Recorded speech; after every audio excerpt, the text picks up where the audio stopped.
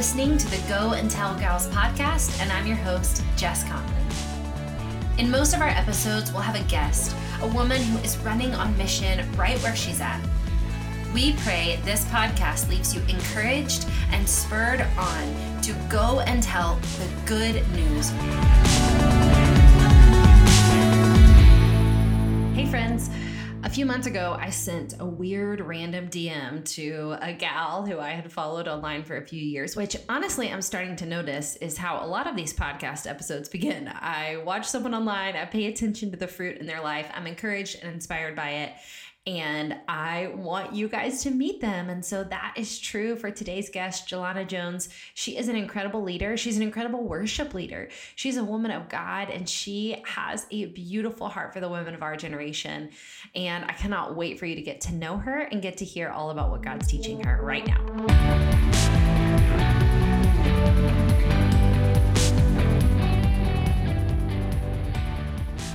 Hey friends, I am so excited about today's episode. We are with my friend. I'm calling us friends, though I really wish we were like same city friends. Jillana Jones, I'm thankful you're joining us today. Thanks for being here. Absolutely. I'm so excited. You don't even know. I'm like, this is such a full circle moment for me. So I'm honored. Thank you. Listen, well, this isn't the craziest thing I've asked you to do. And that's good. And we can talk about that later, but you're not unfamiliar with me showing up in your DMs asking you weird stuff, and that I'm grateful for. But tell us a little bit about what your life looks like, what mission looks like in your life. Tell us everything. Yeah. So right now I am a worship leader at Vintage Church in North Carolina. We have multiple campuses, so I specifically lead at the Durham, North Carolina campus. I started a podcast with my best friend Jennifer last year, so we're 2 seasons into that. I'm a daughter, a friend, a sister. I try to see mission in all aspects of life, but those are probably the main things. Yeah. I love it. And I love your podcast. Sunday afternoon podcast is dreamy, and it's the dreamy Sunday afternoon listen for sure. Thank you. That's encouraging. Okay. Tell me how you got into worship leading. Like what was the genesis of that like? I've been singing. I hear all singers say this, but like since I could talk. So I'm definitely in the same situation. Both my parents sang growing up in church. So I saw that all my life and participated in choirs all my life. But it wasn't until college that I actually considered worship leading. I think, you're familiar as well. Like, I feel like there was a shift in the last 10 or 15 years, like in church, where we shifted from like music directors and choirs to praise team and worship leading. So that was kind of like in transition in college age, like around when that was happening, and I was becoming more familiar with it. And I was actually going to school for print newspaper journalism. Wow. Yeah. So no one really coached me on job security at the time, clearly. So I wanted to be a writer.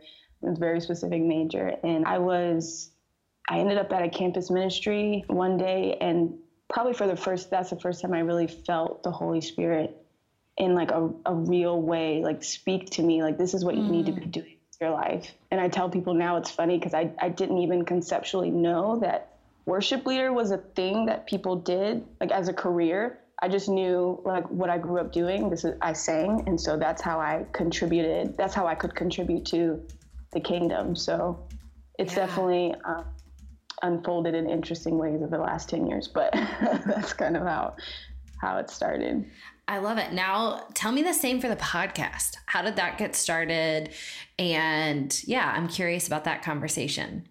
Oh yeah. So Jennifer and I met in college as well. And we say that we're kind of like answered prayer friends because we were both in the same season before we knew each other, like praying for like-minded friends. And we were cities away. So it was really interesting to see how the Lord did that and brought us together. But we ended up meeting in Atlanta my junior year of college, I think. And just over the course of that season and growing in the Lord, we started writing a blog, the Sunday Afternoons blog at the time. And we had a really I'd say like we had an interesting falling out probably a couple of years after, where we actually weren't speaking for a while for various reasons, and we came back together in the last 2 or 3 years, did a lot of healing, and it was kind of through that we were like, you know what, we really had something special going back then, and we wish that we would have, you know, been able to continue at that time to see what the Lord could do.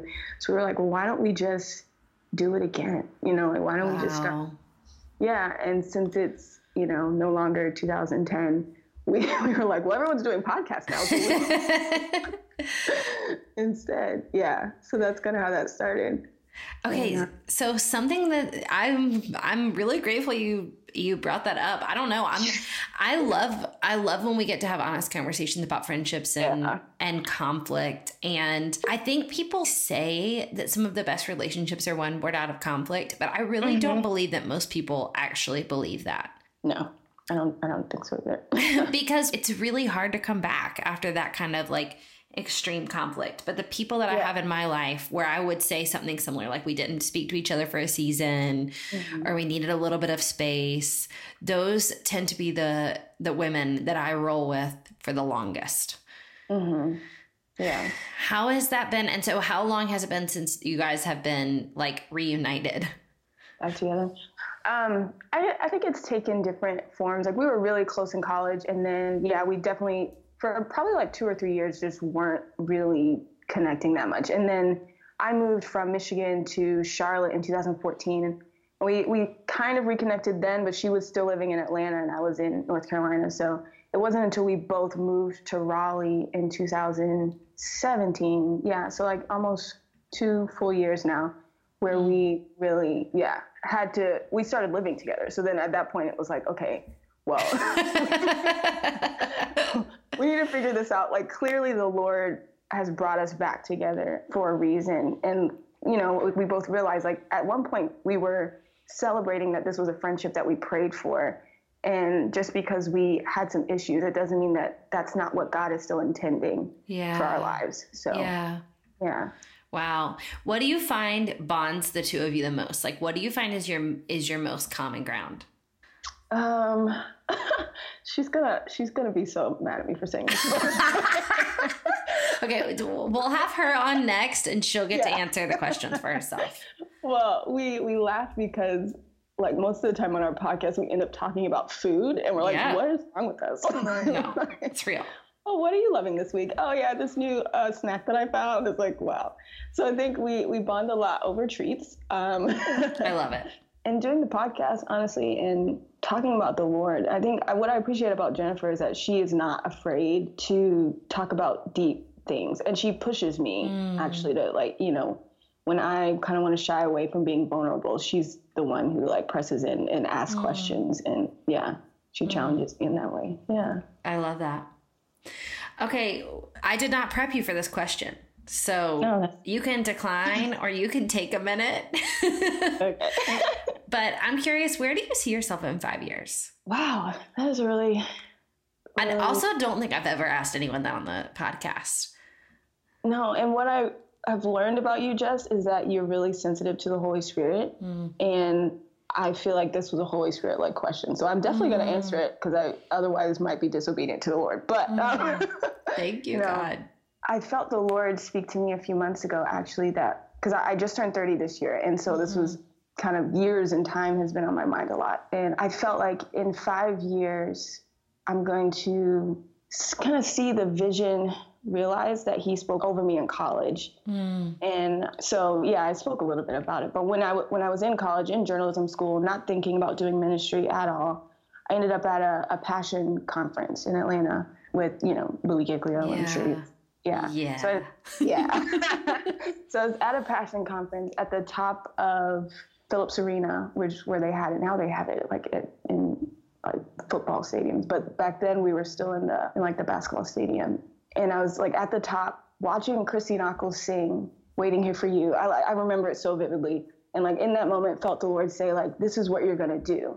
Wow. And terrified. Like I did not like singing in front of people. So as soon as like I felt that, I'm looking around at like the 15,000 people in the room. I'm like, what do you mean? This is what I'm gonna do. Yeah. You know? So ever since then, I totally shifted like my life plan. I don't think I'm going to be a journalist. Like, I think the Lord wants me to be in ministry and work for him.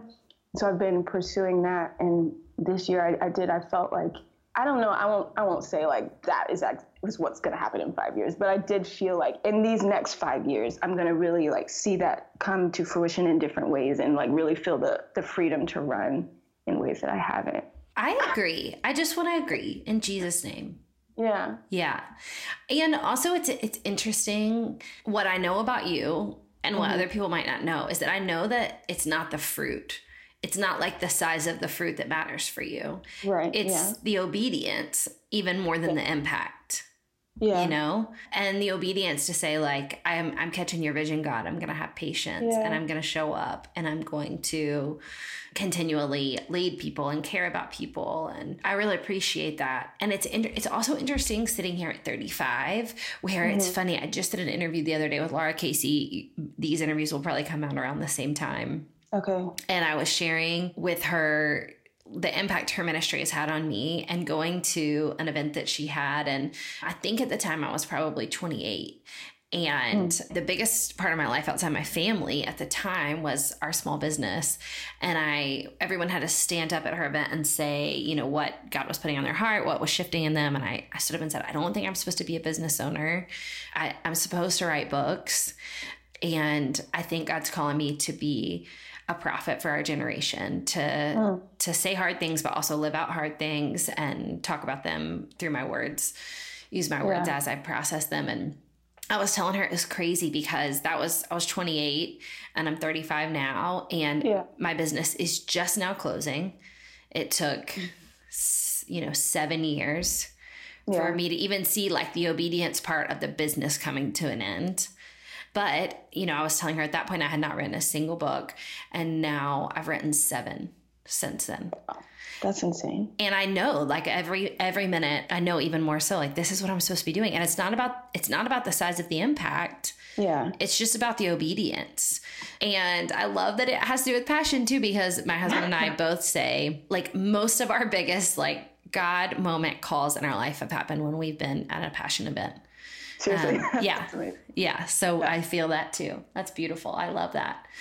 I was going to say, like you said, like showing up, I think is what like God has been really teaching me and showing me in these last few years. Like I can't, not that I don't focus on the fruit and the numbers, because I can get, caught up in that just as much as everyone, but I've just realized that it always changes. So I can't like go based off of my feelings. I think the biggest times where I've seen God show up were in spaces where I didn't want to show up, but I showed up anyway. Yeah. So I love that.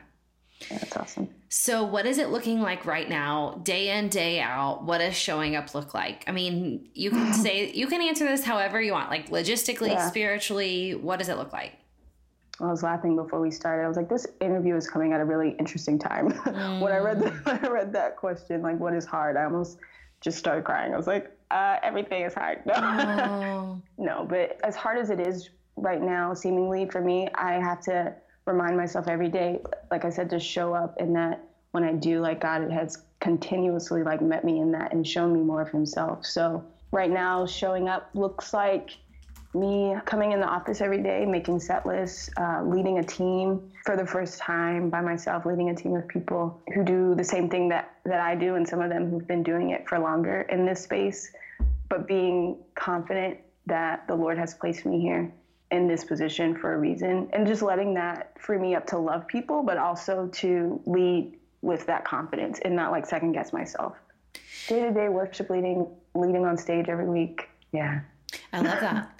Okay, let's pause on the He Placed You Where You're At on purpose, because I wanna like share something that God put on my heart recently, and also like we'll dig in here for a second. So does it feel like a struggle for you to believe that he's placed you there on purpose? It does when I feel like people, wow, we're going to get really real. Let's go. When people question whether or not I should be there. It's really hard for me to not then internalize it and question it myself. When I feel like I need to explain and prove every decision that I make as a leader, or, it's a conscious effort for me to not like in my mind go, should I be doing this? Should I not be doing this? Maybe I shouldn't be doing this. So yeah, I have to, I think, daily remind myself, like, if I believe God is sovereign, then I have to believe that I'm here. Yeah. On purpose. Do you have examples of what makes you feel like people question your capacity or your ability or God's intentionality to put you there? And I'm curious because I feel like for a lot of us, we're experiencing like overt criticism sometimes, like you shouldn't be there. And and sometimes what's interesting to me, the overt criticism is easier to combat. Sometimes it's the subtle that's harder for me.